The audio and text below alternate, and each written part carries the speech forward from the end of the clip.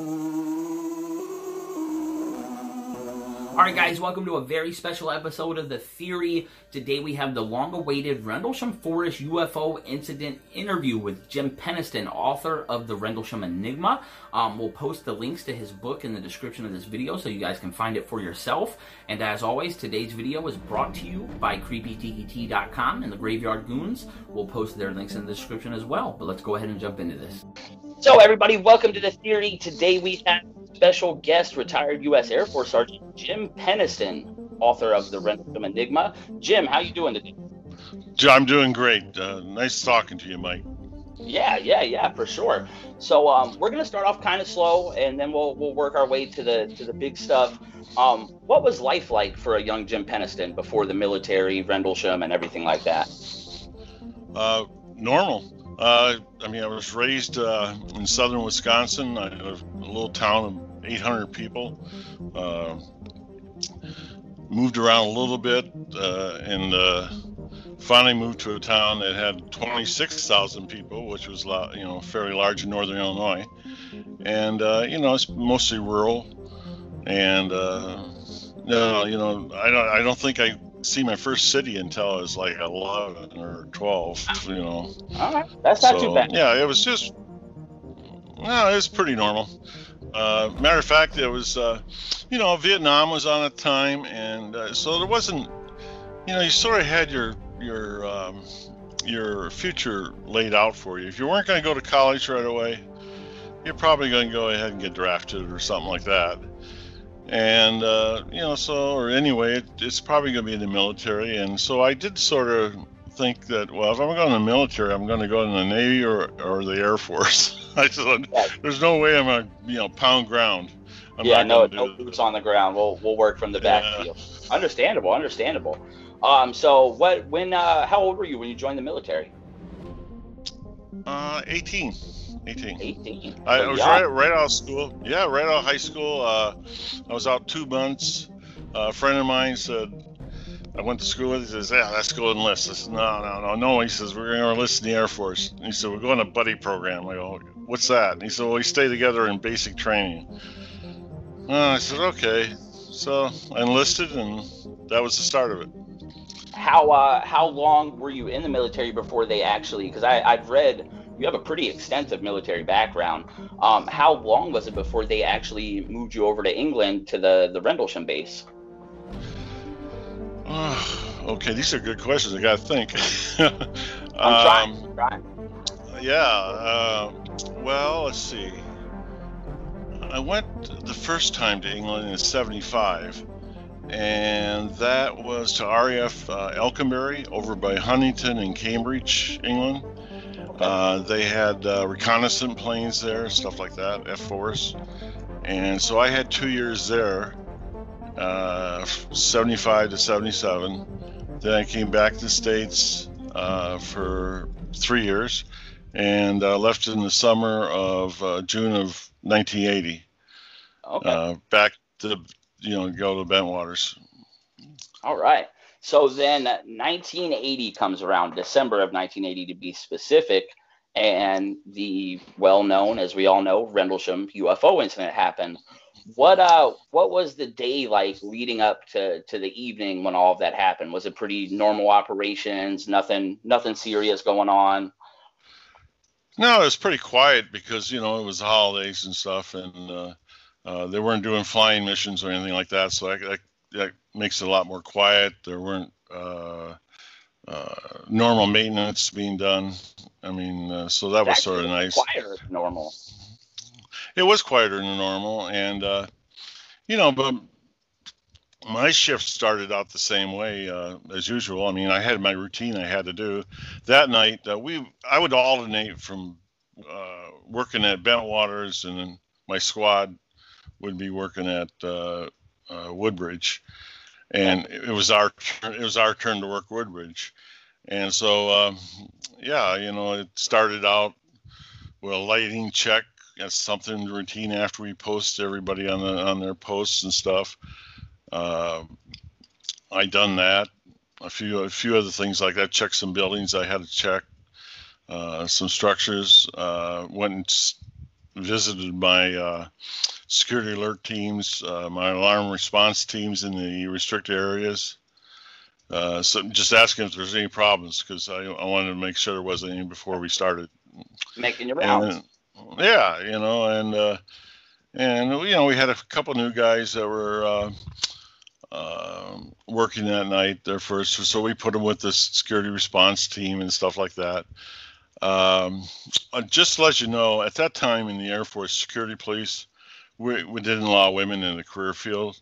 So when I'm only talking about guys, it's because that's all there was is guys in security police. That makes perfect sense. Yeah, the other thing that is they confuse a lot with security police is that they think it's one career field, and it's not. It's two career fields. I mean, my career field was, doing priority A, B, C resources, base defense, stuff like that, priority resource areas. And then there was another branch that was separate, was law enforcement. And they did like gate guard duty and respond to maybe a domestic issue or something like that. That's what they did. Like military police you'd see on a base here in the U.S. That's right. That's right. Okay. And so as far as the security operation at base, that was strictly us. Okay. So what walk us through Rendlesham, the big event that happened. We'll start from the beginning. What brought on the call or the sighting that started all of this? Well, I find all this out a long time afterwards. Okay, I mean years. I mean I didn't know everything that had happened prior. Yeah. But what it happened from what I remember is that I had set up arrangements with the security response team leader, who was Sergeant McCauley. We're going to catch an early midnight chow, and then have that out of the way. And so I was going to meet him at the chow hall, and that's on Woodbridge Base, by the way. And so I met him there, and I'm just getting my cup of coffee, and I had already put my gun in the rack, and here I called him Mac, and Mac, he says, they're trying to get a hold of you on the radio. And I said, oh, really? He says, yeah, they want you at 1012. Phone that office, phone Central Security Control. And I said, okay. So I went over there, and then we had a direct line. And I picked it up, and it was Sergeant Coffey. He was the senior controller at Bentwaters. He says, Jim, we need you to go to the East Gate. He says, because we have a situation out there. Oh, really? Because usually if they're calling security, it's not good. I probably caught you off guard at the everything quiet, or I wouldn't expect a call like that. Yeah, so Mike, my next question is, okay, what's going on? They'll brief you when they get out there, the two law enforcement people. I'm thinking law enforcement, okay. So I said, where do you want me? And they said, go to the East Gate. They'll rendezvous with police. I think it was police 2 and police 4, whatever their call signs were. It was Staff Sergeant Steffens and Airman Burrows. And I said, okay. And he says, go ahead and run code 2. That's running with your lights. So he's like, that means they want me there right away. Yeah, seriously. So it takes about emergency response is 40 miles an hour down the flight line to the back roads. And so it took me only about 2 or 3 minutes to get there. It was probably around midnight, right around like midnight, a couple of minutes after. And I arrived there, and I contacted Sergeant Stephan, the senior law enforcement guy. And I said, Bud, that's his first name, Bud. And I says, what's going on? Because it's obvious there's no danger or anything going on there. I mean, there was no security situation I could see. Yeah. And he just points over to the Rendlesham Forest area. And, you can see, a dome of light over the forest canopy, and you could see multiple color lights, in the woods. And this is about, it's a ways. I mean, it's probably about 300 yards. Okay. I'm going, what is it? And he goes, he said, do you see it? And I go, yeah. I said, and I'm thinking, well, that sort of looks like an aircraft downing crash. And I said, did it crash? And he goes, no. He said it landed. And I'm thinking, there's no way it can land in Rendlesham Forest. The trees are planted like 5-6 feet apart. I mean, there's There's just not impossible. no space Yeah, for it. there's no way for anything to land there. And conventional aircraft, that is, or helicopter or anything like that. And I tried to get him to say it crashed, but he wouldn't buy into it. Well, you would hear it. I went over. And you would hear the crash. If an aircraft crashed into a forest with trees like that, you would hear something. Yeah, there's a lot of things that would be, you could probably smell it too, and everything else, the burning. And so I thought that, that was a possibility. So I go to the East Gate. It's just a gate check for the guard, but it's got a direct line to law enforcement desk, who, by the way, once I arrived, it's now a security operation. I mean, it's no longer law enforcement. Okay. And I contact law enforcement desk, and it patched me through to, Central Security Control. And they said, okay. And from that point on, I talked to Sergeant Coffey and started. Well, let me set the stage. When I first contacted him, there's like 5 people on the line at the same time, okay, at Central Security Control. There's the flight lieutenant, the flight sergeant, the security controller, the comm plotter. I mean, there's quite a few people there. And so they're all are listening. I'm talking to one. And I'm telling you a lot of detail, by the way. I appreciate it. Yeah, more so than in the book, I think. And anyway, I told him, I says, well, there seems to be something crashed. I says, in the adjacent to the East Gate, about 250, 300 yards away in the forest there. And I'm talking to Coffey, and I'm talking to Chandler. He's the flight sergeant. And he says, well, did you hear anything? No. And I said, Steffens, he said it landed, though. And, everybody got a little giggle out of that. I mean, there's nothing to land there. They're completely confused. Then Sergeant Dillard come on the line. He was the comptroller. And he says, he was in touch at the time, unbeknownst to me, with the radars. London radar, Eastern radar, which is British, and Bentwater's radar. And he says they lost contact with a bogey about 15 minutes ago over Woodbridge Base. That's an unidentified aircraft. And it's probably military, because it doesn't have a transponder on like a civilian aircraft would have. So all they would have is a blip of the object. And he says, anyway, they lost contact about 15 minutes ago over the base. Real quick, there's the emergency situation. Is Rendlesham a no-fly zone? Is that a no-fly zone base at the time? Yeah. Okay, so yeah, so there's not Rendlesham, but Bentwaters is no-fly. And I mean, outside of the U.S. Air Force, I mean, yeah, okay. It's not a good idea to fly airplane over there. Okay, I figured, but I just wanted to be sure. No, you would have had a lot of friends come up and visit class. Yeah, that would have been a good idea. No, as far as like civilian aircraft or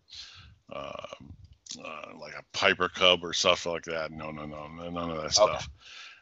Anyway, so we had to have an emergency situation, otherwise we couldn't deploy off base technically, okay?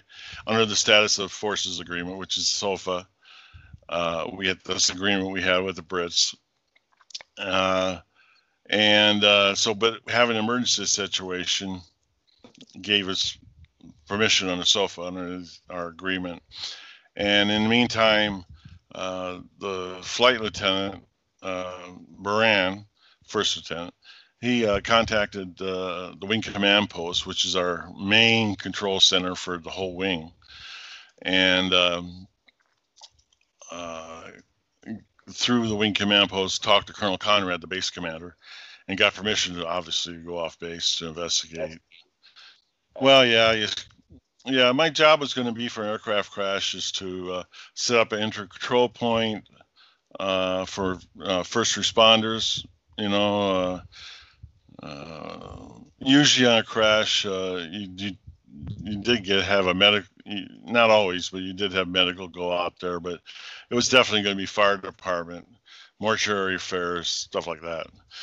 And yeah, we had a lot of aircraft crash, not exactly at that base, but from that base, like over the North Sea and training exercise. I mean, up to that point in time, I probably had been to 20 plus aircraft crashes myself. Yeah. So, it's a lot. I mean, from fighter aircraft to, C-141s to whatever they were. Yeah. And so and that's the other thing. The coloring in the woods had the appearance of, an aircraft burning, like titanium and stuff. And so anyway, the emergency situation existed. We got permission from Colonel Conrad, the base commander, to deploy off base. The lieutenant told me to take 2 guys with me. I wanted security with me because that would work really well for me. Those guys there, I don't have to spoon feed, And he says, no, he says, take the law enforcement airmen and the security airman that was first night of duty, Airman Kabanzak, from the security response team. So I did. And poor guy, I mean, his first night, it was pretty rough. But the point is, he still knew what to do from his training. Yeah. And I had a radio, IBR, interbase radio, and so did Kabanzak. Burroughs didn't have a radio. Anyway, I was going to use Kabanzak for the inter-control point. I had already got that plotted, got the crash kit out, the plotting board, the camera, for evidence of crash, mainly, especially if there's classified or some components or something. And so I had that stuff broken out. I knew I was going to set up the control point. I started driving out there with the other 2. And I had a CJ5. That's what the Air Force bought for us at the time. So it was pretty good at going over these earthen berms. What it was is the forest. Just to give you a background on the forest, they treated it like a crop. The Brits did. They would go ahead and let it, the trees grow 20, 30 feet up, the Corsica pines, and then they cut them. And then they'd replant. In Oregon. That's what they do here in Oregon with a lot of the forests and stuff. Well, yeah, but they were probably ahead of Oregon at the time. I don't know. Well, yeah. 1980, I mean, we have a lot of land. So anyway, they replenished the forest. And so these earthen berms are there. So I made it over quite a few, and it was clear for about 150 yards. It was just open berms. And I made it as far as I could, and I was thinking, well, the emergency response vehicles aren't going to get much past where I'm at. So I said, okay, this is the inter-control point. So I had Kabanzak sit there. I said, I want you, and our radios were starting to break up, which I could not understand either, because we had repeaters all over the twin bases, and so there's no way you could have a breakdown on the radios. But I was having it, and I said, okay, I want you to relay anything I say back to the East Gate. Sergeant Chandler's on his way there, and Kabanzak said he would, and I took the law enforcement guy with me because I wanted to watch him.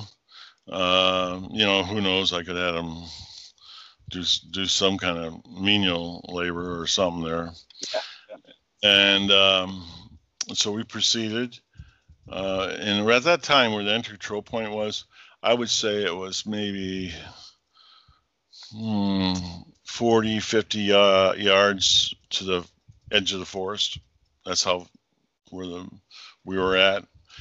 We made it up to the forest. So, as we started getting up there closer, I could see those multiple color lights were more blended, and it turned into more of a white, brighter light, and it was starting to dissipate in the woods.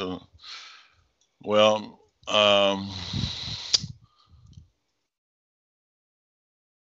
as I entered the forest, I had Kabansak, who's at the entry control point about 40, 50 yards away, had law enforcement guy about 20 yards this way, behind me to my right. Made it into the forest, and as I said, the light was dissipating, and it was definitely behind a berm, and then there was a bright flash of light. Out of reaction, hit the ground. But there was no noise. There was no explosion or nothing like that. It just this bright white lights there. Probably expecting an explosion with it, the light to burst out like I that. think, yeah, it was just reaction. Hit the ground. I mean, that's the only thing I think was reactive. What I did, I got back up and alive, and I said, well, what the hell was that? And you could feel at that point in time, you could feel electricity on the face, skin, hair, clothing, static type electricity. Did you have the feeling at this point that something's off, something's not right here? It doesn't fit anything I'm used to seeing with aircraft crashes or anything else. Did you have that feeling yet? Yeah, and in chapter 2 or chapter 3, you're going to find that I initiated. All of a sudden, I terminated the aircraft crash. I terminated that on the radio. I says, "Note aircraft crash." I says, "Be advised, I'm implementing a helping hand situation." That's our code word for a security situation of possible hostile, intent. Yeah, because that's where my mode went. My mode went to, it's a security situation. Who knows? It could have been any of the threats that we had at the time. We had a lot of them. And so I heard the acknowledgement from Kabansak. He says, yes, Central Security Control copied that. I said, okay. And I find out later, of course, Sergeant Coffey, he does his thing. He submits an up-channel report to, telephonically, up-channel report to the Wing Command Post. They send one from the Wing Command Post to 3rd Air Force Command Post. 3rd Air Force goes to USAF, Europe Command Post for U.S. Forces. U.S. Air Forces, Europe sends it to the JCS, which is the Pentagon. All the way up the chain. That's usually the way it would go. Of course, I didn't know any of that happened. I just knew that, I called a security situation. Yeah. So I started walking toward it. I had taken pictures at that point, up to that point, with my camera. It's the old film camera, the Canon AE1s. I had two rolls. I think there was 36 at the time in a roll. I can't remember. I think that's what it was. So I depleted that. So I holstered the camera, and I started as I come up to coming up over the berm. There was more physical stuff going on. One is there was no sound. I couldn't hear the breaking of branches or anything like that. I couldn't hear farm animals. I couldn't hear anything. It was just silence. I couldn't even hear the wind going through the pines. And that was odd. And then as I come up over the berm, I got this bright white light just sitting there in the clearing in the forest, and it starts to dissipate down again. That's a good sign, I'm thinking. Dissipating down. At least I'll be able to see what it is. And as it starts to dissipate down, a triangular craft appears in there. And to the point there was no light. All of a sudden, the white light's gone, and there's a triangular craft sitting in front of me above the forest floor, maybe 2 feet. And I don't know why I'm looking down there. just to see if it might have followed you home. Maybe it's down on the floor down 2 there. feet. Yeah, okay. Well, I'm just gauging it. 2 feet, and then I can see multiple colored lights running through the fabric of the craft, the outer skin of the craft.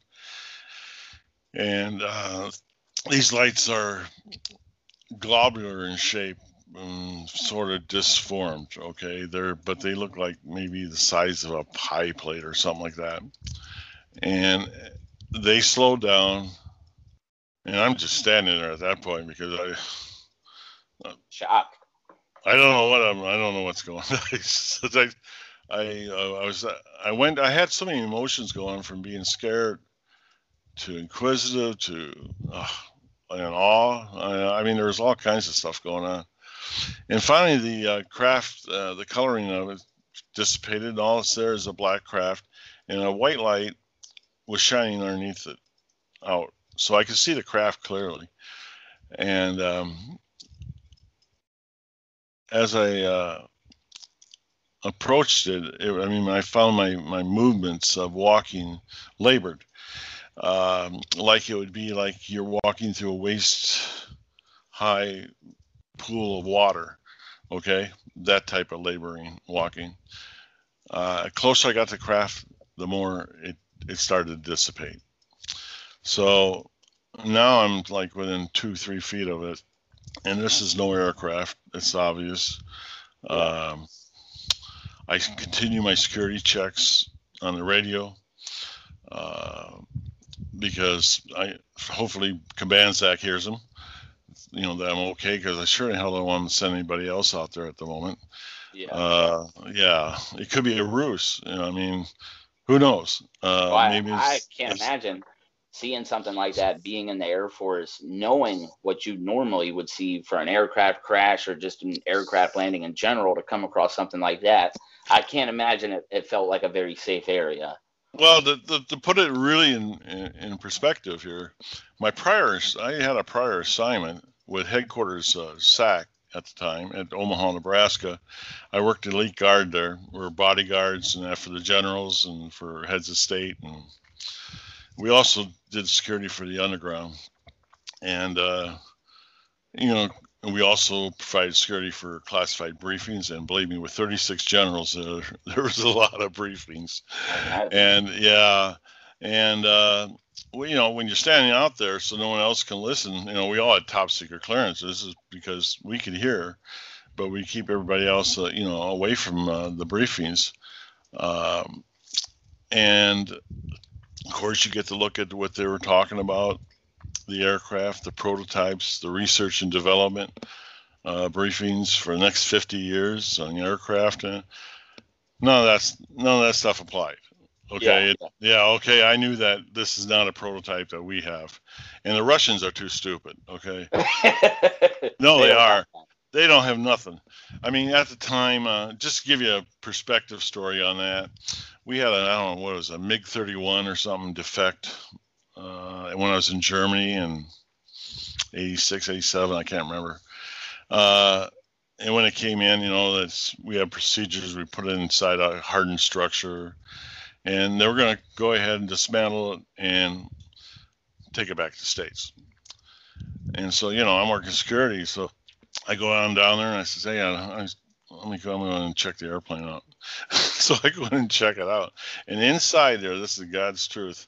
This plane on the outside looked like an F-15, but inside they had Smith gauges. You know what I'm talking about? Like the gauges that with the dials. That's what they had inside that plane. Old school. Yeah, it's like there was no technology. I Yeah. mean, at all. I mean, it had a real nice set of engines on it, but that was it. So the Russians lacked a lot of. The technical stuff. Yeah, they. Okay. Yeah, I think we always said that the Russians are scary because we wanted to justify our budgets. I guess that's why. I know maybe that's the case. It makes sense. Yeah, that's what I think they do. And anyway, I'm at the craft, and like I said, I did pop out my notebook. I said, well, I don't know if I'm going to survive this. Yeah. This is unknown, and it's operating somehow. And so I got my notebook, and so I'm going to record as much information as I can in case I don't survive it.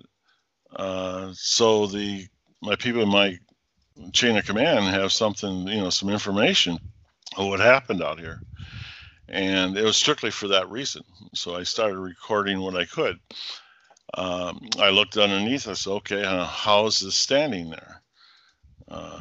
And I could see light come down in 3 columns underneath the craft. And they had made indentions in the ground, about, plate size, maybe an inch and a half, 2 inches down. Almost like an energy was holding it up rather than a landing gear of anything like that. Yeah, and well, at that time we didn't have all that science fiction that they got Well, today. yeah, anti-gravity. And so like yeah, so I tried to move the craft, because even if you had a Cadillac sitting out there and you try to move the car, it's going to move a little. It's going to move a little bit, right? But no, this didn't move at all. It was solid. I said, "Wow, that was amazing." So I'll go ahead and pace off the craft. Well, I'm 6'2", and I said, "Oh, okay, this is about 6.5, 7 feet high, I guess." It's uneven terrain is sort of hard to judge. So I started to pace it off, and it's about 9 feet long. I didn't have no measuring devices. I only can use my stride and stuff like that. yeah, So my stride's about 3 feet, so it's about 9 feet. And it was completely, it was triangular in shape. I started looking for what a plane needs to fly.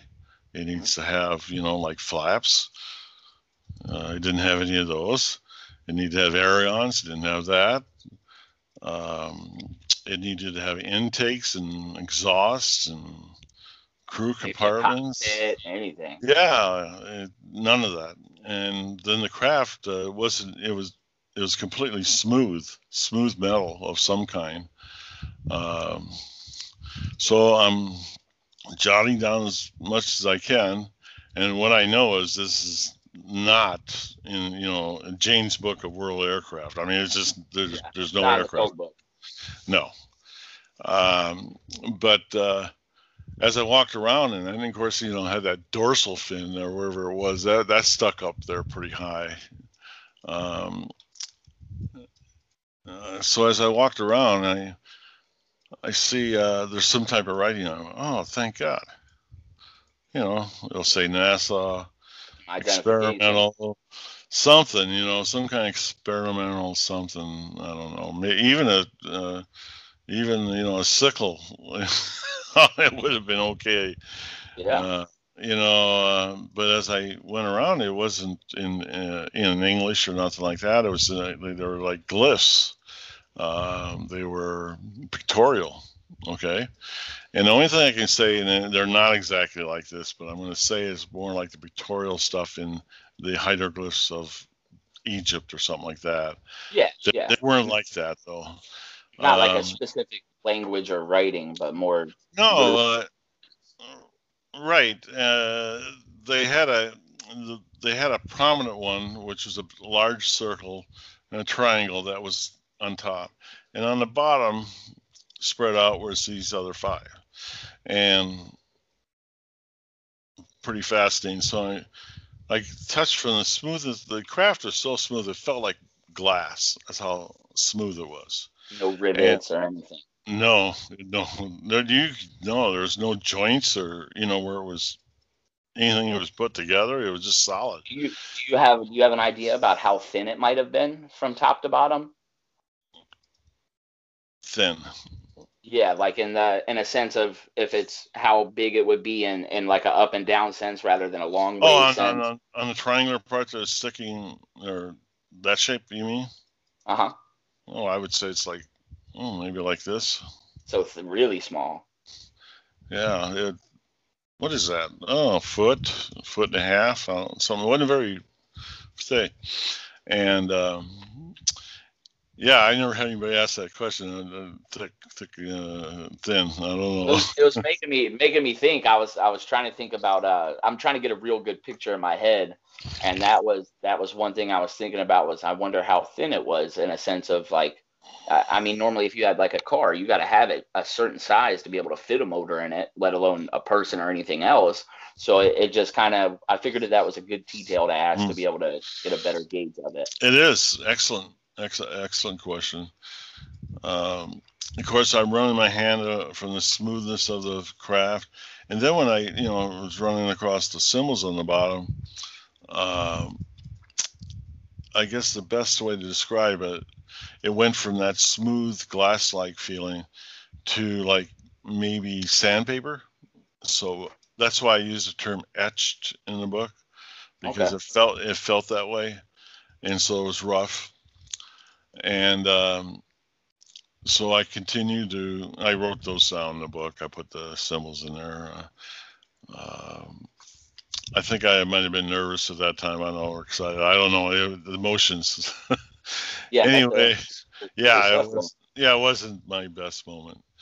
And so I continued to walk around, and it's 9 feet on every side. I mean, but then I said, I'm going to go back and check those out because that's the only identification it has, Yeah, yeah. and I was fascinated by it, and it allowed me to touch the craft and push it, and nothing happened. So that's a good sign. So I went back around, and the one that seemed had my curiosity was the one on the above, and it was the triangular one with the big circle and the two little circles, and so I touched that, and when I touched that, I get this brilliant, bright, for lack of other descriptive words, I'm going to call it light. Okay, but you get the meaning that it's so bright you can't Yeah. see. And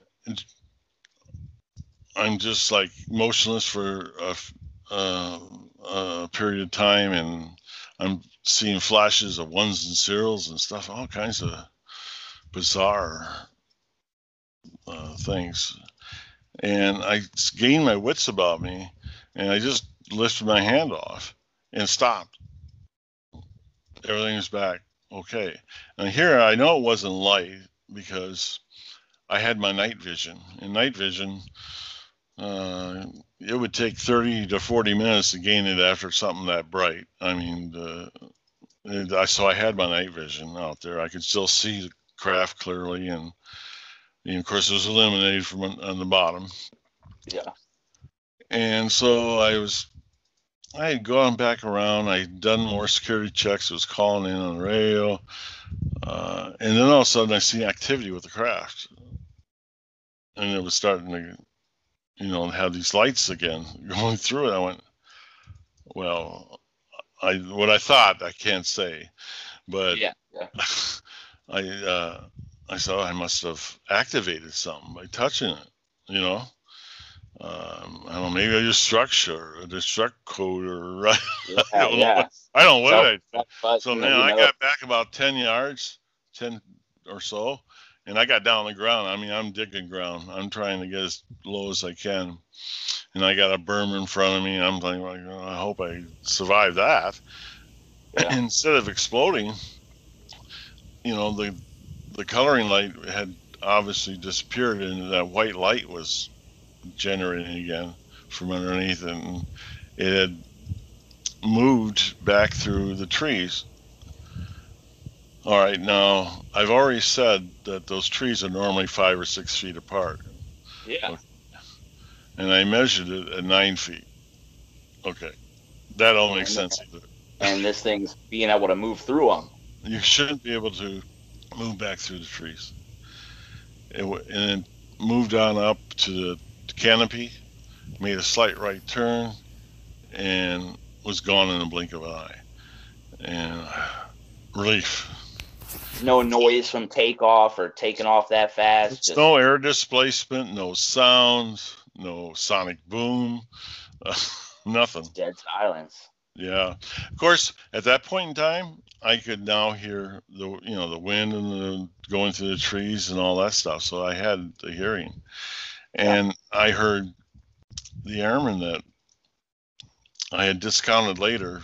Earlier, I discounted him because he was just emotionless when I was. Yeah.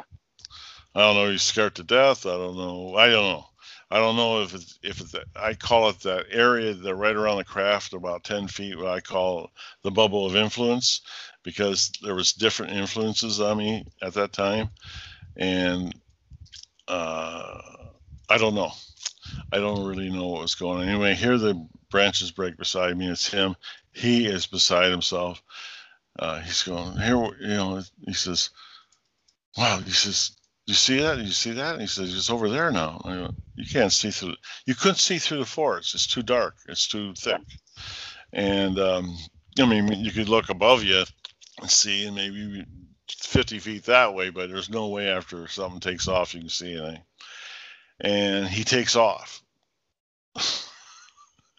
It reads like a horror movie. The whole scenario. The last thing you do end up being pretty scared. The last thing, I don't care how scared you are. The last thing you do, you're trained. You don't take off by yourself. You're with your team member, your team leader.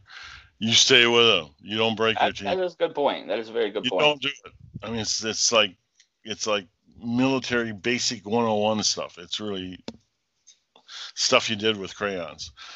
And he takes off. So I'm after him because I'm not going to break up the team concept there.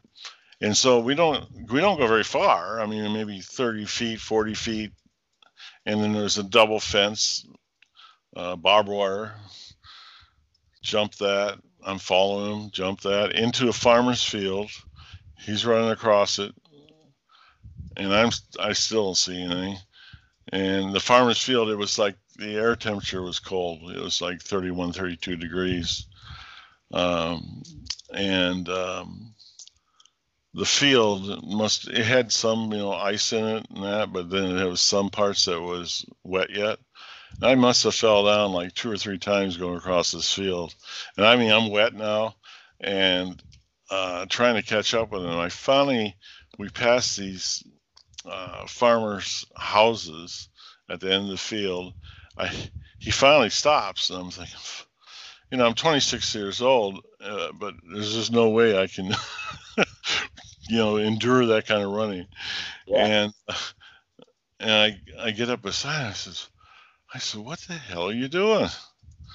He says, "I'm following that craft." I says, "Where?" And he goes, "Over there." And he points in the opposite direction. I says, "Where?" And I still don't see them. We're out in the clearing, we're out in the clearing area and that. And I said, "I don't see anything." And I'm not happy with him. And he says, "Look down my arm." Okay, well, that's fair enough. I'll look down your arm at it. I point, and he's pointing off in this far area, about 5-6 miles away. I says, "Do you know what you're pointing at?" And he goes, "Yeah." He says, "The craft." I said, "That's a lighthouse." So that's where the lighthouse part came in. And he put it in his statement. He put that in his statement. And yeah, well, I don't know what the hell he's doing. There's no way you can mistake what we've seen. He's right beside, especially up feet close, away from him. And anyway, he goes like, "Oh," and then over to the right, over in the Capel Green area of Rendlesham, that craft is sitting above the tree line. They're upset. That's where it's sitting. So I'm going, well, it didn't go very far. It might, that didn't go very far. And I was going to, go ahead and say, well, we'll both go over to this one and we'll reinvestigate it. Okay, and I wasn't crazy about it, believe me. Yeah. And I didn't even get that thought out to even to say anything to him. And the craft starts moving slowly. I say about 300 miles an hour, which is slow, in the sky, out toward the coastline, out, headed that way, and it just disappeared, out of sight. And so we didn't talk really too much on the way in, okay, mainly because I was still upset. And then I had I didn't know how I was going to report this. Yeah. It's not normal protocol. No, I said, this is a career ender. I'm thinking that. And he goes, we're going to tell him about UFO. I said, no, you're not. I'm going to do the talking. Yeah, yeah. You're an airman. Okay, I'm in charge. I'm doing the talking. Okay, so he finally shuts up about that. We get back to the East Gate. I ride back with the security guys. We are in a big bus, a metro. He rides back the other way with the law enforcement patrolman. And on the way back, on the back way from Woodbridge to Bentwaters, which only we used that area, I was looking at my notebook, and I got the other security guys saying, okay, because they seen something too. Everybody, there's no way that all those people stationed there couldn't see it. I mean, like Bertolino was saying, yeah, he says, what was that? And I don't know. And anyway, I'm writing stuff down. I'm making sure I got some drawings on, more drawings, and then I'm converting my notes. Even though I was in the military for 7 years, my military time, I was writing in civilian time, okay? And so I had to convert these to military time, all the notes. And what I was going to have to do is write a 1569 when we got back in. What they do, to give you a little background, Central Security Control, they have a blotter, chronological blotter, what happens in the events. But they're short entries, 3 or 4 lines at the most, maybe 5. And they'll say, refer to the 5th Air Force Form 1569, the incident complaint report. And that report is detailed. It can be a page long or 2. Excuse me. Or 2 long. And so I'm going to complete that. So I get there, and I turn my weapon in, and Sergeant Chandler says, he told me to turn my weapon in. And he says, you got to go into CSC for the 1569. Yeah, I said, oh, okay. He says, then the captain wants to talk to you, the day shift commander. The lieutenant had already left. I guess he had a flight to catch, and so he got relieved early, which is odd too. Anyway, the captain was there, and I went in the CSC, and I'm all ready to type out my 1569.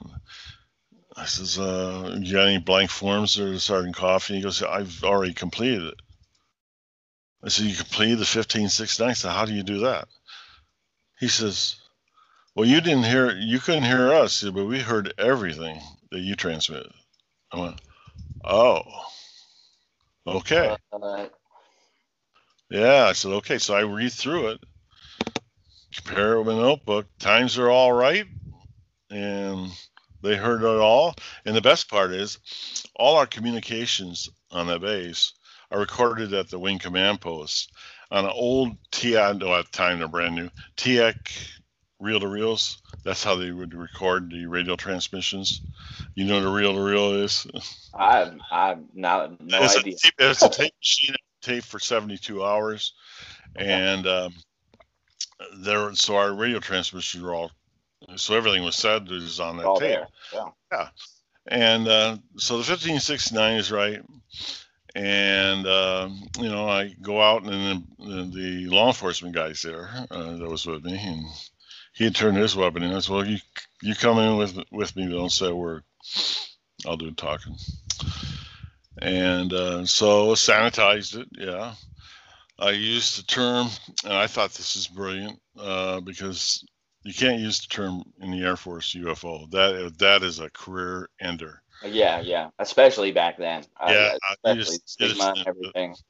Yeah, and so it was very accurate. The term I used came up with it was a craft of unknown origin. So, and it's very descriptive, and it's true, and yeah, it's a craft. You just don't know where it came from. That's right. So I reported to the captain, and I told him about what happened, and he goes right to, well, I mean, obviously we know that's not a known aircraft. So Captain Verano says, well, we don't have no way to report this. He says, Blue Book closed out in '69, man. He said, I don't know how to report this up. I said, well, I initiated the helping hand on it. And he goes, yeah, I know. It was like that was a problem.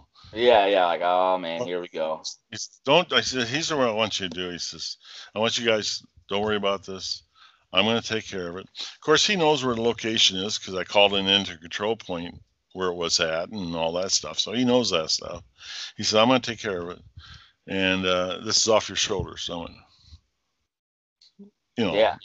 I'm not going to really do that, but I'm thinking that. I'm like, good. I said, that works for me. And so we're getting ready to go. The airman lived about a block from me in Ipswich, and he had an apartment or something down there, and I had a house down there. And I was giving him a ride back and forth because he couldn't make it to work on time. So the flight chief had asked me to give him rides back and forth. It's a long story. And anyway, he says, I had to run by the base photo lab. I told him that. I had to drop the film off. Did that, said that, and did a work order on it. He says, we got to go back. He says, and look at this in the daylight. Oh, I says, no, I don't know if we should do that. I really don't. Yeah, they already said to basically leave it alone and stop worrying about it. He said, and he was like nagging. Okay, we'll do that. Not a problem. And so we did, and then we walked back out there, and I hear him hollering, and he's over here, Sergeant Penniston. I said, what's up? He's at the landing area. And he says, look, and there's the 3 impressions in the ground. I says, yeah. I says, and I'm thinking, well, hell, you didn't see that during the encounter? Yeah. I thought that was odd. And he says, yeah. I said, I know. I says, it made impressions. And, of course, it had broken all the branches off when it left and everything else. Wow, disturbance. Yeah, so I went back to town. I went to my landlord, who is like a handyman, interior decorator, or something like that. And I said, because I really didn't think this is not going to work well with the Air Force. I think it's all just going to be shoved underneath the table. Yep. But I have to have something that, some type of concrete stuff for myself, for me. Yeah, just to make sure you aren't crazy. And I says, yeah. And I said about impressions of the ground. He said, he said, want to do plaster Paris? Yeah. So he mixes this stuff up. He puts it in a plastic bag, and he says, all you got to do is let it set for about 25 minutes. He says, it's pretty thick. He says, on the way out, keep it squeezing it so it doesn't set up. He's give me all kinds of instructions. I went, okay. And I get back out there, and I got a backpack. And actually, it was an Alice pack. It wasn't a backpack. It was actually a military one. But I get there, I set it. So I pour the plaster Paris in the 3 impressions. At the time, I smoked at the time, so it was 3 cigarettes. That's about 30 minutes, I guess. And I I pulled them up, and they were still sort of wet, but they were fairly solid. I put them in the backpack, and I'll be damned, I'm leaving, and I'm pretty close to my car, and who do I run into but the deputy squadron commander, Major Drury, Captain Verano, who told me to go home, and the last people you expected to run into. and Master Sergeant Gullius, the day flight chief.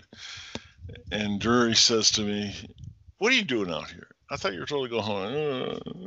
Yeah, okay. Yeah, I was like, yeah, you know what? I just wanted to take a look out here. And he says, "Go home." He says, "We got this." Like that. And I'm thinking, oh, okay, that's all you're gonna do. I'm thinking, because I disobeyed the order. Yeah. I went, okay, so that's cool. So I'm so hyped up that day. I can't sleep. I can't sleep after a minute. I try. I lay down. I keep seeing those ones and zeros, and finally, it's about I would say that night, maybe 11 o'clock, 12 o'clock at night. I still haven't slept for that midnight shift, and I tried laying down. I could see these ones and zeros. I mean, it's driving me crazy. Yeah. I'm going, okay, this is great. I said, it's trauma. It's got to be trauma from this event. Okay, now, what do you do, Jim? What options do you have? Well, you don't go to the base hospital. Where do you start? Yeah, you can't tell a doctor, hey, I had a contact with a craft these unknown origin. I seen a bright light. I had ones and zeros. Career gone. Yeah, you're going right to the psych ward. Yeah, it's done. Weapons card pulled. I mean, it's done. And at that time, I was going to make a career at the Air Force, which I did. Yeah.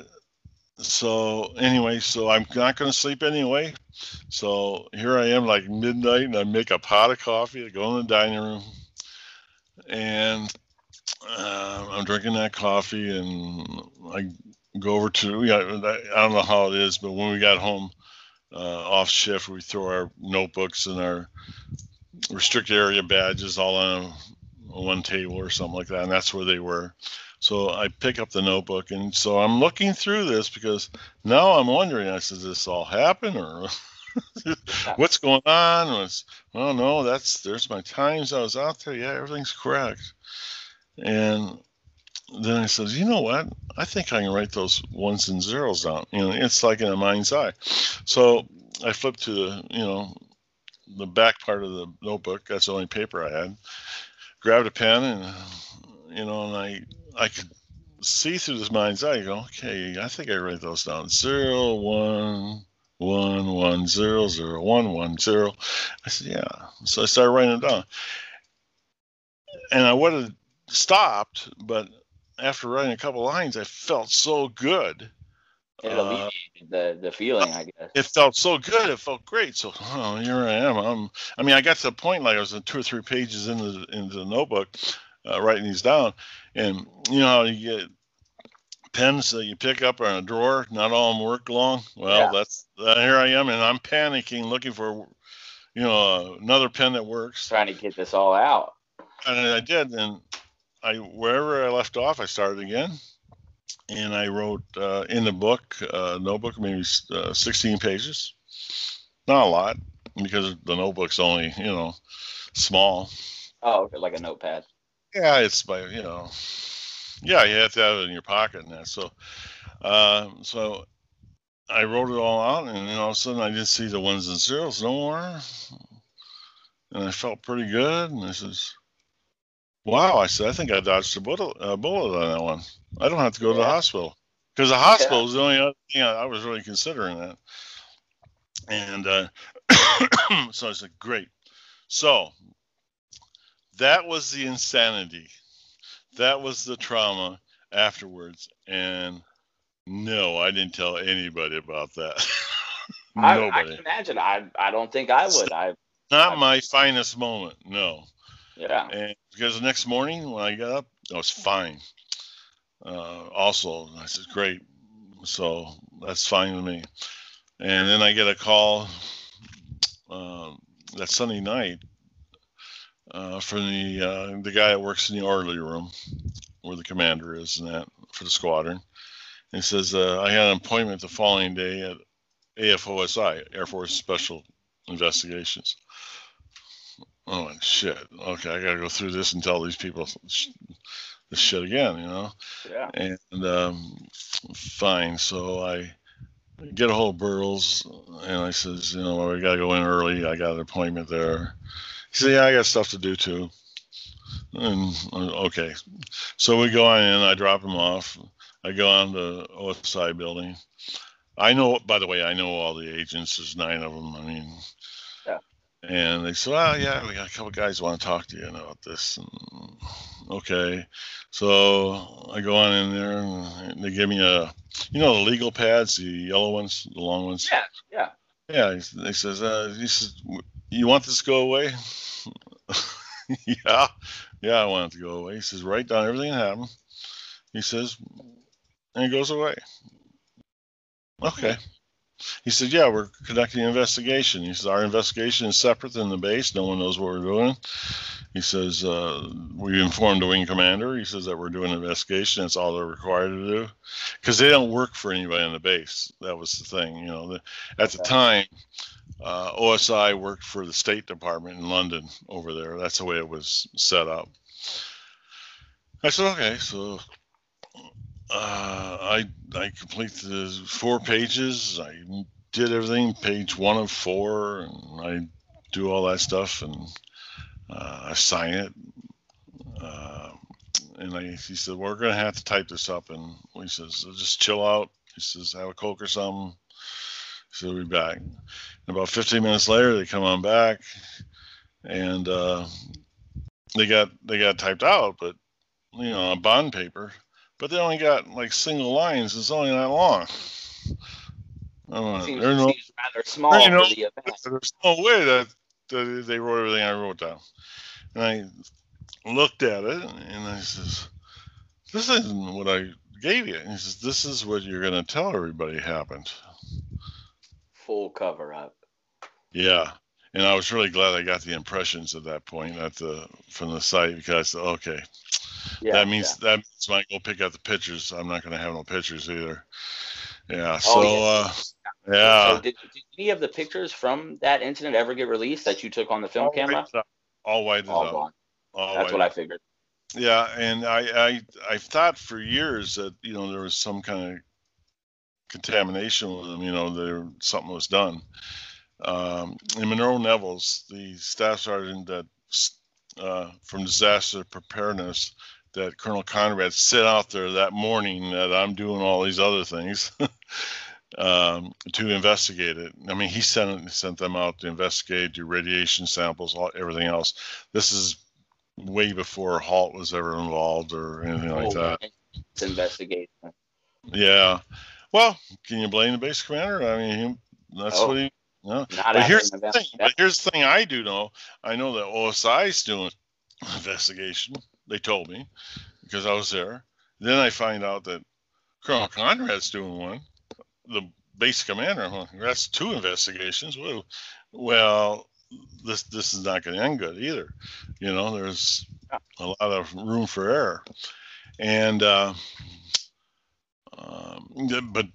Monroe Nevels was there all day, along with Lieutenant England, one of the flight commanders, and the radiation was beta radiation. It was 100. Gotta get that right. It was 100 times higher than background. Okay. So it was anomalous. It wasn't supposed to be like that. No, and and that's why the craft was warm to touch. It wasn't because of from flight or nothing. It was because it was hot. I mean, it was radioactive, and that did worry me.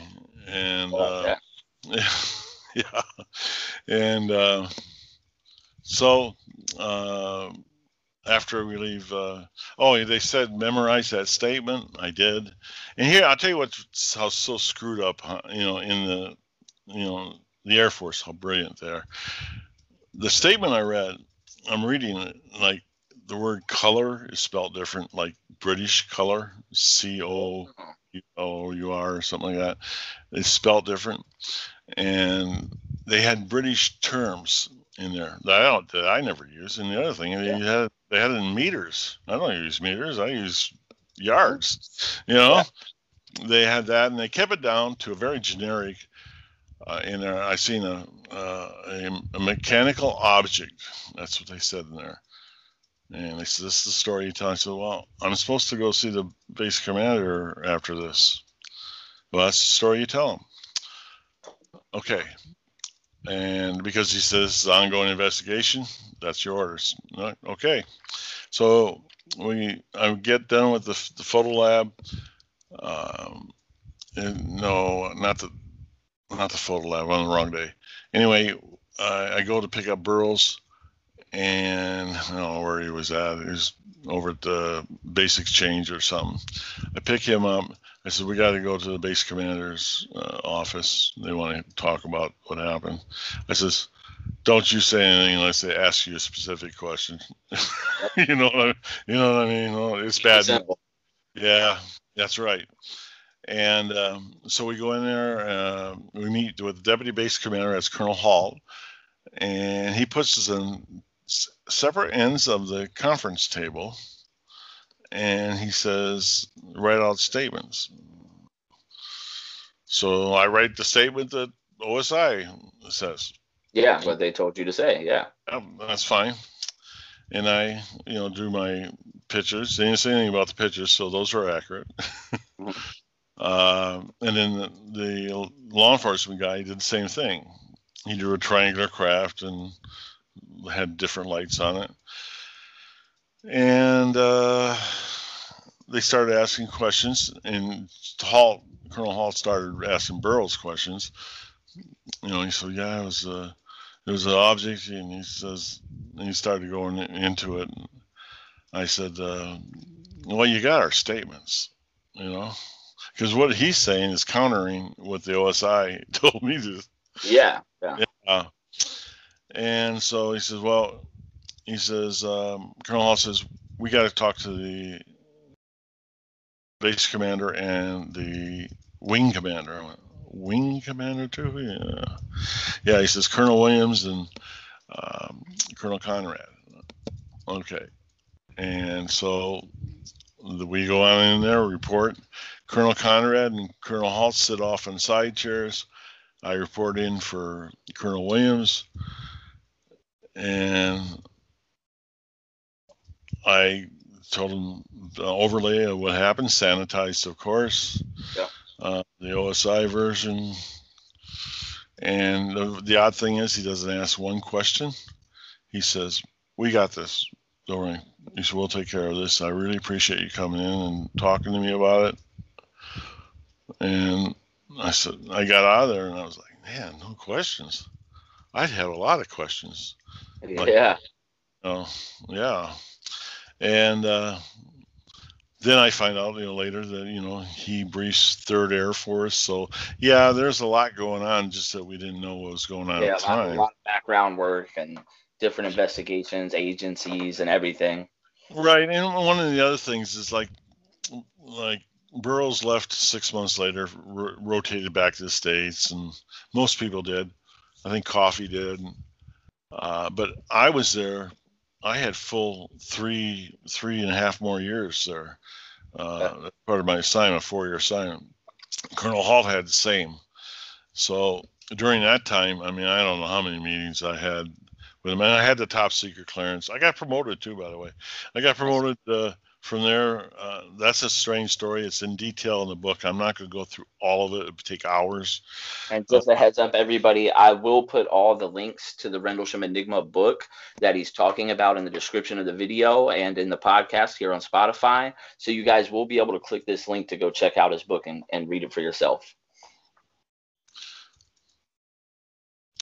Do you have any questions? Oh, yeah, my bad. I know you got tons. I gave you way too detailed. But if you get into the book part, you're gonna see everything from the incident itself to the cover-up story, and we had a cover-up story from OSI. How it played into the third night when Colonel Halt went out there after with Monroe Nevels when he came back in the officers club. They go back out, and so that played into it. And said, "Oh wow, we can call it another UFO sighting," Yeah. And how they are treated in the Air Force, And, So, I guess my next question would be what inspired you to come forward, or when did this all come fully public and everything and get to the public's eye? Well, I couldn't talk about it because it's top secret at the time. I couldn't, all the time I was serving, to finish out my career, I couldn't talk about it. Doesn't mean it wasn't being talked about. I mean, I go to other bases, and all of a sudden they said, "Oh, you're in England? Hey, you ever hear about that UFO incident?" So it's like low key. Everybody kind of knows. I don't know. You didn't hear it? Anything to avoid questions, Yeah. And that happened a lot. There's some more detailed into it about how later with this book coming out, how there's confirmation about the up channel report. I go into about my lifeline that the Air Force gave me, the colonel that was sent. There's a lot of detail in there because it just was never put out. The main thing, so I couldn't talk about till '93. I retired in '93, November. 2 weeks later, because I'm talking to my. Oh yeah, by the way, it's no longer top secret in '93 because one of the things I asked for is if it's still classified when I did the non-disclosure stuff, about nuclear weapons, this, that, the other, classified plans. And it came back, said nothing happened classified on that date at that base. So I went, wow. Okay, I'm out. Colonel Halt told me to do that. He retired a year earlier than I did, maybe a year and a half. He says, get him to go ahead and say nothing happened, nothing's classified. He says, that's what I did. I went, oh, and I did, and it worked. So, so you could talk about it. But 2 weeks after I got out in November of '93, I'm working. I got a job as a vice president of a security operations place, and my boss says, "Hey, you want to talk to the Pilots Association about this? Because something came up about this a little while ago." Yeah, I'll talk about it. So I went and did a presentation on it there, and by God, pilots. I had people from airlines and stuff there. Like United Airlines and that, and they all had similar type of stuff they can explain. And so that was actually when I went public in late November of '93. Then about 6-7 months later, Colonel Halt called me up and says, "We got to do this documentary in England." I said, "What? I don't want to do that." And he goes, "Yeah, we got to." He says, "Some guy's putting out a book or stuff," and he wasn't there. And I said, he told me the guy's name, so I never heard of him at the time. I said, "Okay, so we'll go over." He gets a hold of the law enforcement guy too, Burroughs, and we all fly over there and we do a documentary called, what was it called? It was Strange but True television show. Okay. And that was the first public airing of the Rendlesham incident. Well, by the witnesses, yeah. Yeah. Okay. And of course, I'll tell you what, that's my first lesson about documentaries. Yeah. I had a notebook at the time there, and I said, what about this stuff here and with the the drawings and the guy goes, "Yeah, that's interesting." He said, "But the storyboards are already done," and we said, "We're going to do this," and okay. And I said, "Okay," and then things like the size. I don't want you saying it was 9 feet. I want you to say it was the size of the tank. I said, "Well, what size is the tank? I never seen a tank." Yeah, they're sprucing it up for you were in the military? You never seen a tank? No, I was in the Air Force. I never seen a tank. You got airplanes. He says, you use the word tank. and so they got you to change stuff, and it's Yeah. just I just didn't really, I wasn't aware really what I was doing. Yeah. And It's understandable. yeah, but I knew that at that point that documentaries, the best part of them are on the cutting room floor. I Yeah, mean, they leave a lot out. The they have same with my previous interviews with Tom Reed and Melanie Kirchdorfer, mini documentaries and TV series featuring them, and there's only a fraction of the stuff that gets let out, or it gets shined up a little bit to fit the proper audience for them. exactly. Yeah, they got their own motivation, make money. I mean, Yep, that's it. that's it. Sell at the highest bidder, and that. And the thing is when they do that, uh, it changes the facts. It changes. Yeah, changes a lot. And anyway, so um, I started doing a few of them. We had different book projects. I go into I do that by detail in the book on what we do. I did a lot of documentaries. So, Yeah. and none of them are right. None of them are Luckily, you're here where we don't make any money, so we just care about the story. well, that's the way to do it. I mean, if people are making money off an incident that happened like that, you should question it right away. What's going on there? Yeah. By the way, I have never kept any honorariums, any book proceeds, appearances, all that. Ever since the first show in '93, have all went to charity. I have several charities. Nice. All the money. Well, think about this, Mike. Would you want to make money off this? That is a good point. Really? It would probably throw the credibility of it a little bit off. I didn't really think about it like that, but it makes sense. Well,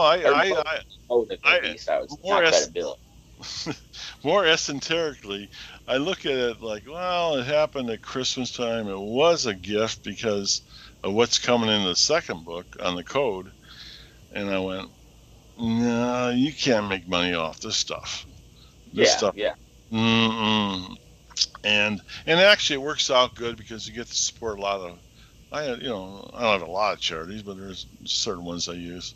But that's one of the things, I and I don't expect anybody, like with the Rendlesham Enigma book, I don't expect anybody to think that book's going to convince you. I'm not trying to convince you of nothing. I could what happened. Just tell them what happened. Saw, your point of view, everything. But what we wanted to do, and my co-writer, Gary Osborne, what we wanted, and I wanted, is that we do a book, and then we use chapter endnotes, evidentiary endnotes, to back up everything I'm saying. I mean, that's the kind of book that you want to read. A book saying, oh, why? Don't take my word for it. Here's why, and here's what happened, and here's the witnesses, here's the other statements, here's the physical evidence. That's the way we did the book. Everything collaborates together. It makes sense. Yeah, and the book's 702 pages. And of that 702 pages, 300 are evidentiary chapter endnotes. And you can see this thing is like, it's thick. It's a pretty thick book. And it was hard to get. We had to cut that book down a lot. That was part of it. We wanted to put everything from Gary's work on his research with the code, his discoveries, and his theories in this book. But it had been 1,500 pages. Yeah, that would have been huge. It would have been massive. Who's going to read that? It's hard. It's hard enough here to read 702 pages. And there's, some people say, well, it's a little harsh. Hey, it's the truth. That's why. You want to know every detail and everything that happened. I would definitely recommend reading the book for sure. Well, some of the things like they say, well, you're a little bit harsh on the airman that was with you. I says, yeah. I says, the verbiage for that, I says, came out from a 1994 hypnosis regression, and it's all on tape. That's what we did. That's what we used. What was the psychologist asked me, what are you thinking about this? What's going on in your mind right now? And I had those thoughts about him. That's that first person point of view. Yeah, and the other thing is that hypnosis session wasn't because wasn't with ufology people. Okay, that's the last thing you do. If you're going to get hypnosis, don't do it with Yeah, anybody. somebody that caters to UFOs. Yeah. Yeah, I actually had went into my regular MD because I couldn't sleep in '94. I think because I revisited, Yeah. going back over Bring there. it up. Yeah. Anyway, I wasn't sleeping at night. Got to the point where I was only sleeping like a couple hours a night. You can't function. I couldn't function as a manager at all at work. It was really bad. So I went in, and she says, there's not a lot I can do as a MD. She says, but would you take a referral to a psychiatrist? Anybody? Okay, I got to be able to sleep. And so she did. And so this has nothing to do with ufology or it's just like it's medical therapy. Field. Yeah, so everything's happening. Everything I'm telling you is covered under HIPAA too, but you can use it. And I went to this psychologist or the psychiatrist, and she, I might have had 5 or 6. It's in the book in detail, but I had 5 or 6 sessions with her, and she's the one I wanted. Said maybe you should do a hypnosis regression, and so we did, and I go into detail in the book about that, and I'll tell you what, those are the days when people didn't sue each other back in '94. She gave me her Super 8. She filmed them, the whole sessions to them, with this hypnosis sessions that she did. And so she just gave them to me. So they're my notes. She says, but you can have them. Nice. So that really helped in writing the book as far as dialogue, and see if it backed up actual testimony, and see if it backed up memory, and all this. Yeah. So all of it did. And nice.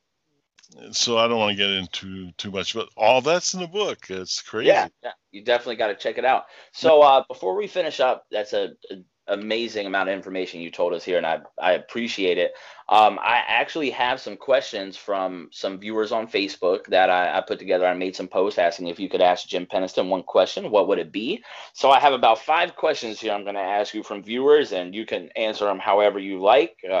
Hopefully I know the answers. Yeah, we'll see. So Christine Smith asks, how long do you believe that humans have known about aliens? What is the earliest evidence or incident you believe in personally? Or if you even do believe in some of them personally. These aren't aliens. You don't think so? Okay. No, by our research and by even what was in the hypnosis sessions and our research, especially we started out with the theory that and that they're us from the future. Yeah. And everything that we confirmed or finds when we find things out, confirm that is the course of what it is. Yeah, the other thing is in the hypnosis, and I don't want to bust her bubble on this one. In that hypnosis, I talk about even in the future, 8,000 years, they're still waiting for first contact. Huh. There's a reason why they've been traveling. Going back through time, to the Egyptian times, there's a reason why they're doing that. All that's coming out in the second book. Okay. And I wanted it separate because this here is actually, the first book is exactly the way everything happened and up through about 2014. And Gary, with the length of the book and that, says he's going to write a separate one, which is great. And they'll go into all that kind of stuff like that. But no, there's zero proof of alien encounters. There's another thing that the CIA is involved with this. There's contact. It's in the book. Recently with me is 2015. And one of the things that they said that this phenomena, these travelers, they have the ability, depending on how close you are to it, to go ahead, whatever your mind's prone to thinking, you'll see. They can make you think it. Interesting. I actually am really glad I asked that question, because that was not the answer I was expecting, and that actually opens up my mind on this a little bit more. Now, it doesn't mean that you can't find it, because I think it's possible, and so does Gary, my co-author, along with other scientists that are confirming our same beliefs. We do have academia behind us on this, by the way. Yeah. But they think that that craft, I thought was unmanned, a drone. We didn't have drones back then, but a drone. Yeah. Mainly because, and this is the theory that's been presented, they can't, human beings, corporeal type human beings, cannot do the what it takes to do this interdimensional travel, time travel. You cannot do that. It's just too rough an experience. I mean, you won't survive it. So what they do is they send back ships, and they also send back EBEs, a biological manufactured unit. Maybe grays or things. Yeah, that they can survive the ability to transverse interdimensional travel. That's really what time travel is. Time travel is, that term is Hollywood. I mean, it's H.G. Wells, but what it is interdimensional travel. And we talk about this in the last chapter. Gary, the epilogue, he does, and the epilogue's like 40 some pages long, 50 pages long. That is the introduction into the second book and his research. Okay. And it's, I mean, as Gary says, the math does not lie. Yeah. He says it's math. You can't distort it. You can't change it. It is what it is. It's a system. And it's, yes. So, good question. Yeah, I like that. I really like that. Thank you, Christine Smith, for actually asking that. So we're going to go over to Richard Hellwell. I hope I'm saying that right. He asked, did he or anyone else suffer from radiation poisoning, or when anyone else who might have touched the object get any visions or still get flashbacks? And I think you kind of already answered that. We have, I mean, it's post-traumatic stress. Yeah, we have that. I mean, but, yeah. Radiation. Well, I'll tell you what. If I've had any type of radiation, which it couldn't have been lasting too long, because Monroe Neville's had the same exposure, even though it was after effect. He was right at the landing area. That's the only place the radiation was, right underneath the craft. No. I'll tell you what. What's odd, and I hate to say this, but my health has been pretty much perfect. Like, I can't remember last time I ever had a cold. I don't know when. Flu, I've had it twice in my lifetime. Maybe it gave you a little extra immunity.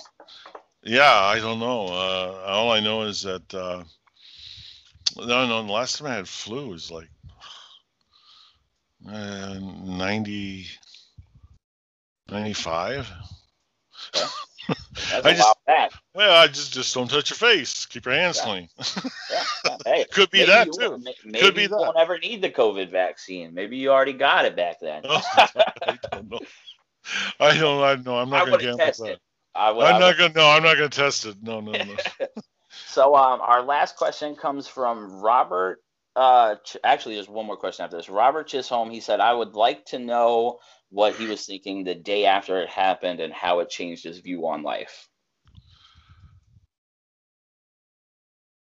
Well, that's varied what happened. I mean, from worrying about the trauma and all that, getting by that, there was no doubt at that point in time. See, even from that point of writing reports and all that other stuff, I never ever used the word UFO or alien.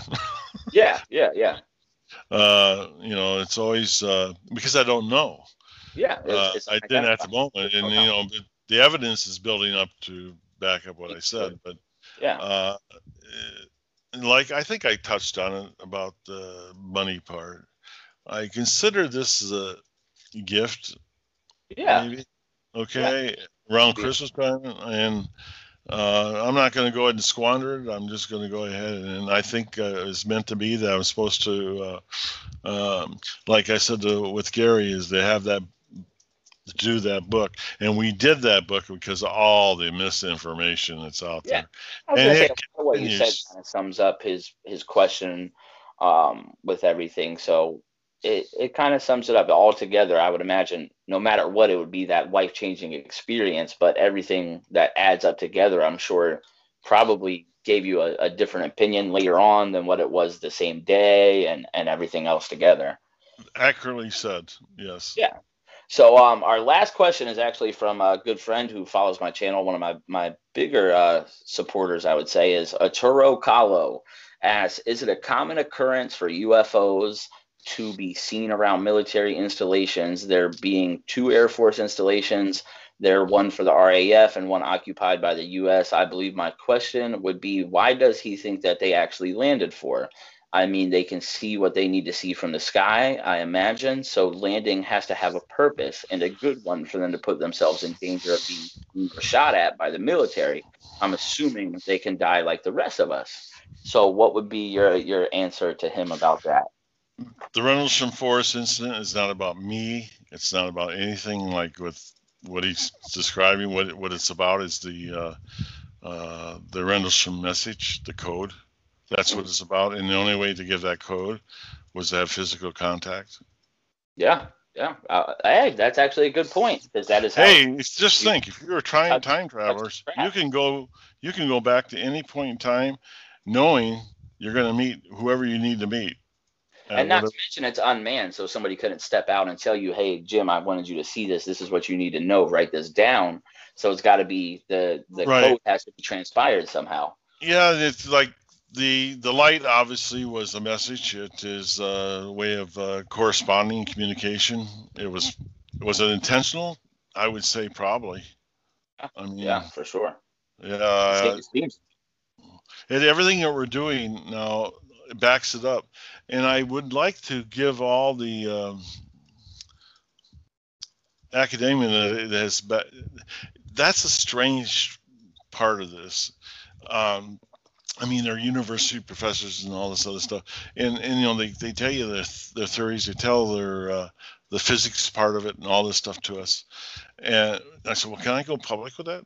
Oh no no no no, we don't want our name to go out. He says I get, for example, this one in London, at Cambridge University. He says I get grants in that area. He says I can't go into that. I want to keep getting the Oh, grants. yeah, One of the people that have came public on it is a physicist, is Jack Safardi. He's from San Francisco, I think, and he was originally part of the SRI out of Stanford and a yeah, lot of other things. He's actually tied in to what happened at Rendlesham, the mechanics of it with Tic Tac. yeah. So and the how it works, and he also believes that they're us from the future. Travelers. Yep. Uh, he says the technology is. Look at this very simply. Like, okay, why would it be a triangular craft? Because we have them nowadays now. Yeah. Why would it have markings on it? Oh, because we mark our aircraft that way. I mean, why is it in English? All this supports, well, that's because that's what they are. Yeah. That's what they know. These are some things that are going to be in the second book, and You know, we might have I'm not to. plugging the second book hard because the last thing I want to do is rush my co-author Gary into it. I mean, we spent 5 years on the Rendlesham Enigma. I mean, there's no rushing there. I mean, we Yeah. want to make sure it was right. Um, yeah, it's probably not a book for everybody, but the book is it puts all the facts, so you have the facts in front of you, and you can make up your own decision. That's all we ask, to read it and make your own decision. You might say, "Oh, they're crazy" or whatever. I don't care.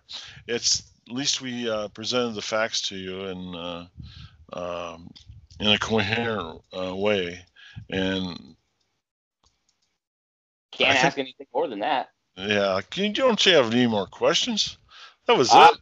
I think that's it for right now, but I'm not gonna lie. I would definitely be willing to do a part 2 of this and maybe have you on in the future again to go into more details. But it's been amazing. I think we're about running out of time, but it's been an honor, Jim, and I really appreciate you coming on the show and clearing some of this up. Yes, Mike, and I'm sorry to talk so much. I really wanted to have more exchange, with questions and that. But maybe we can do that, more questions and answers and Yeah, Q&A video or something yeah, like that. I'd love to, man. I would love to. yeah. That Well, sounds like a lot of fun. Hey, for sure. this has been interesting. I'll give you that. You've asked questions that haven't been asked before. I I appreciate that. appreciate it. I did a little bit of research. So that's it for today, guys. Thank you so much again, Jim, for coming on. We are going to put all of his links to his book in the description of the video or the podcast you're listening to now. So make sure you check out that description to check out his books. And thanks for watching, everybody.